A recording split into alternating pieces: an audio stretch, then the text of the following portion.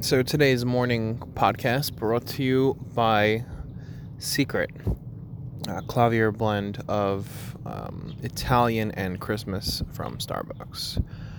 So it's interesting how coffee can be such a personal thing. Like, very surprising how people are just like immediately offended when you're like, "What, you drink that?" And they're like, "Yeah, like that's my drink." I've noticed that for sure with definitely people. Mm, yeah, getting very like defensive on their drink, especially at Starbucks when like, "Oh, you drink like that white mocha?" Like they're like, "Yeah." I guess comparing this to, like, what you drink on the daily in terms of like actual like brewed coffee, like not super sweetened, not milk with coffee flavoring. Um, Honestly, I think like for the most part, most coffees you would brew are gonna be pretty close. Like I don't think you're gonna get coffees that are like super different or on different playing fields of taste. Um, right, you can get good coffee from different roasters and such, and if you have like a subscription, which I do, to Cafe Creole, which I met at Coffee Fest. Actually, that's an interesting thing I could bring up. Coffee Fest was a lot of fun. It was a basically coffee convention, part of like a bigger food con as well, where all these different coffee vendors, all aspects of the business, and they were, you know, promoting their beans, their equipment, cups, basically anything in any process or part of that process, and whatever they offered. So many vendors. It was really cool.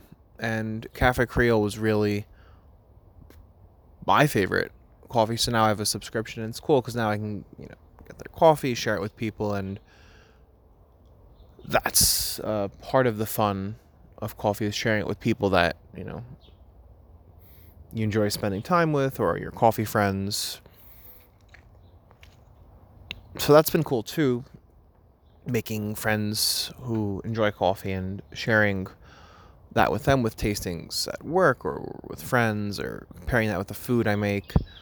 And you can do that too pretty easily. It's not impossible to make that time and have that experience with people. Yes, I'm having a little morning elephant cup coffee. It's called Creature Cup. Basically, at the bottom there is a like creature, and as you drink the hot drink, it comes out to play and be there.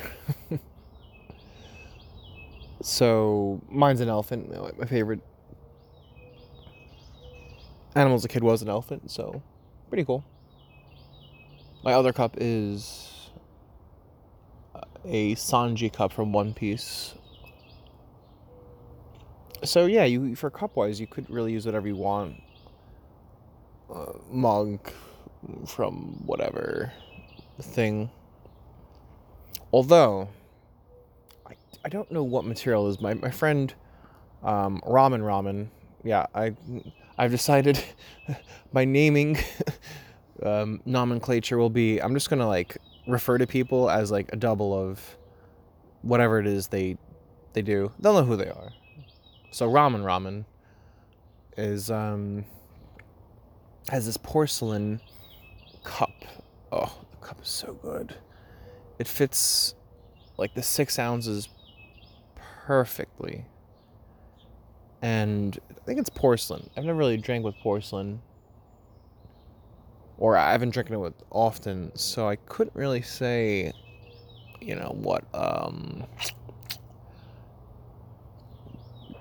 what that is. But oh man, tastes tastes better, fits the drink perfectly.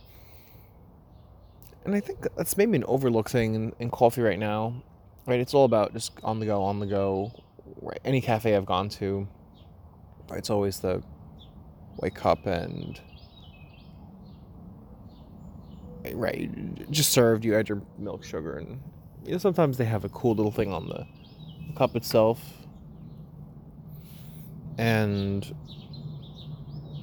it's cool. But right, like, what kind of experience could you have if like you actively are thinking about that? Nothing crazy. It's just an idea I've had. Right, if you're going to do a cafe where people can choose the mug, or you're paying more attention to the material and how you offer like maybe the espresso, and obviously that's usually offered like in a smaller thing because the espresso is a shot or one, two, or three. Right. Obviously, quick aside on Starbucks, I love the people who are just like, let me get like a quad espresso over ice with milk.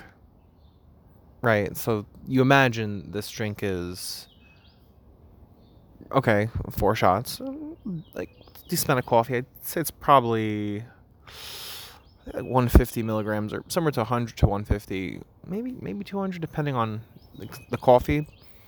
So we're not talking like some insane amount of caffeine. Maybe it's 100, but anyways, you could definitely Google that, and Google will get you the better answer, which is an interesting thing, right? You Google whatever and you give your answer.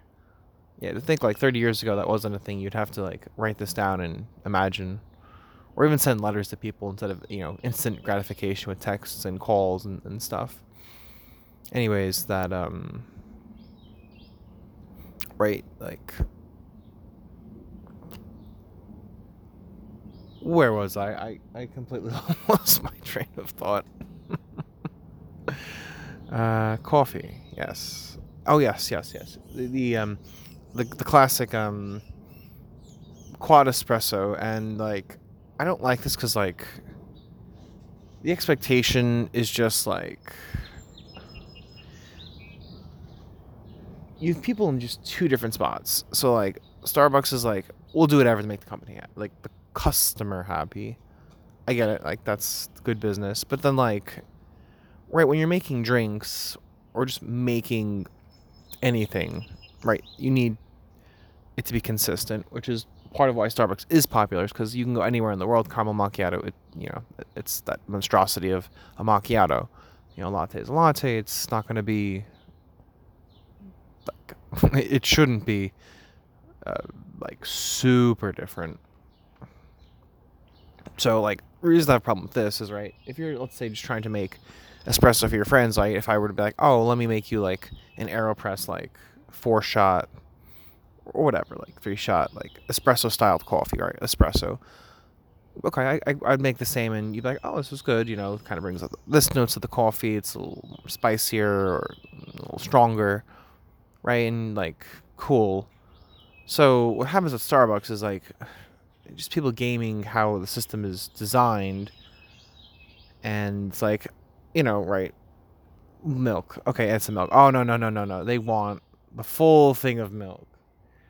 And I have worked with baristas who are like, no, charge them a latte, because it is a latte, right? Like, and like, like, what do you do? Like, technically, it is a latte, but like, it just isn't worth the headache to tell someone, no, you're getting a latte, not this. Or like when they're trying to explain to you, no, that's not a cappuccino. You're like, okay, you're the barista. You jump back here, make the drink. I'll watch. I love when people are just try to explain you how to make the drinks, or you're like, no, that's wrong. Okay, what's wrong with the drink? Oh, oh, you wanted the full thing with milk. Right, because like if they just said a latte, right, then I would know as a barista or coffee professional, oh, okay, fill this thing with milk. Great, easy. I can't mess that up. But when you're like, triple espresso, oh, favorite customer, triple espresso, oh, wonderful woman. One of the reasons, actually, a lot of people get just hot triple espresso are just fabulous. They're great. Like they honestly like get it for the coffee. They're always a pleasure to kind of deal with. Like, I found they've been very like chatty, not like super chatty, but like open to just be like, oh hey, how's your day going? Get to know them, ask some questions. How's the family? Blah blah blah. How's work? And that's part of the fun. Um, but the iced ones, no, they're just like no. It's this. Okay, whatever. And I found that's definitely like, I guess as a coffee professional, right? Just being like, remake the drink, do whatever to make it right. You're like, oh, it doesn't taste right. All right, like what's off? Okay. Oh, it was hot instead of ice. Another classic. I mean, even for like, I guess you could say that for like regular cafes, like either the cashier put it in wrong or the person didn't say. Because right, of course, part of the barista job description is being a mind reader. I'm supposed to be able to like read your mind. So, you know, if you say iced, but you meant hot, obviously make the drink hot.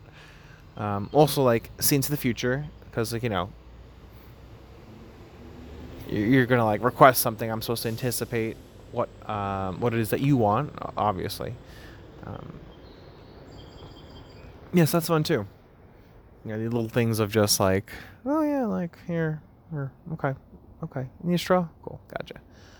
Um, Anywho, this coffee is pretty good today. Something I have been doing more recently is experimenting.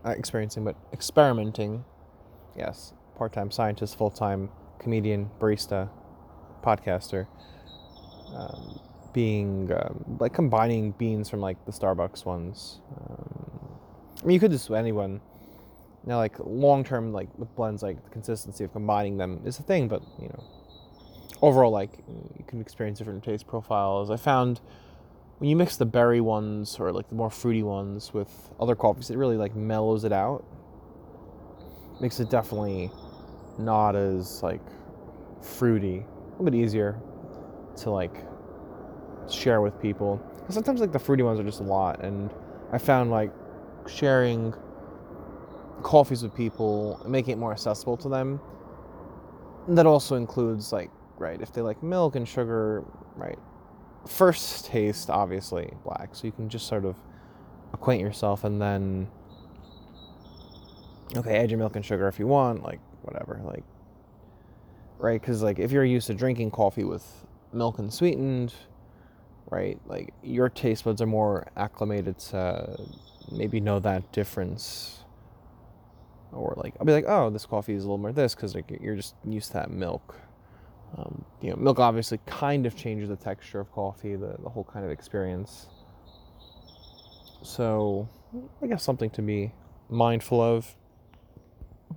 Do a little time check, see how much I've, oh wow, pretty good so far.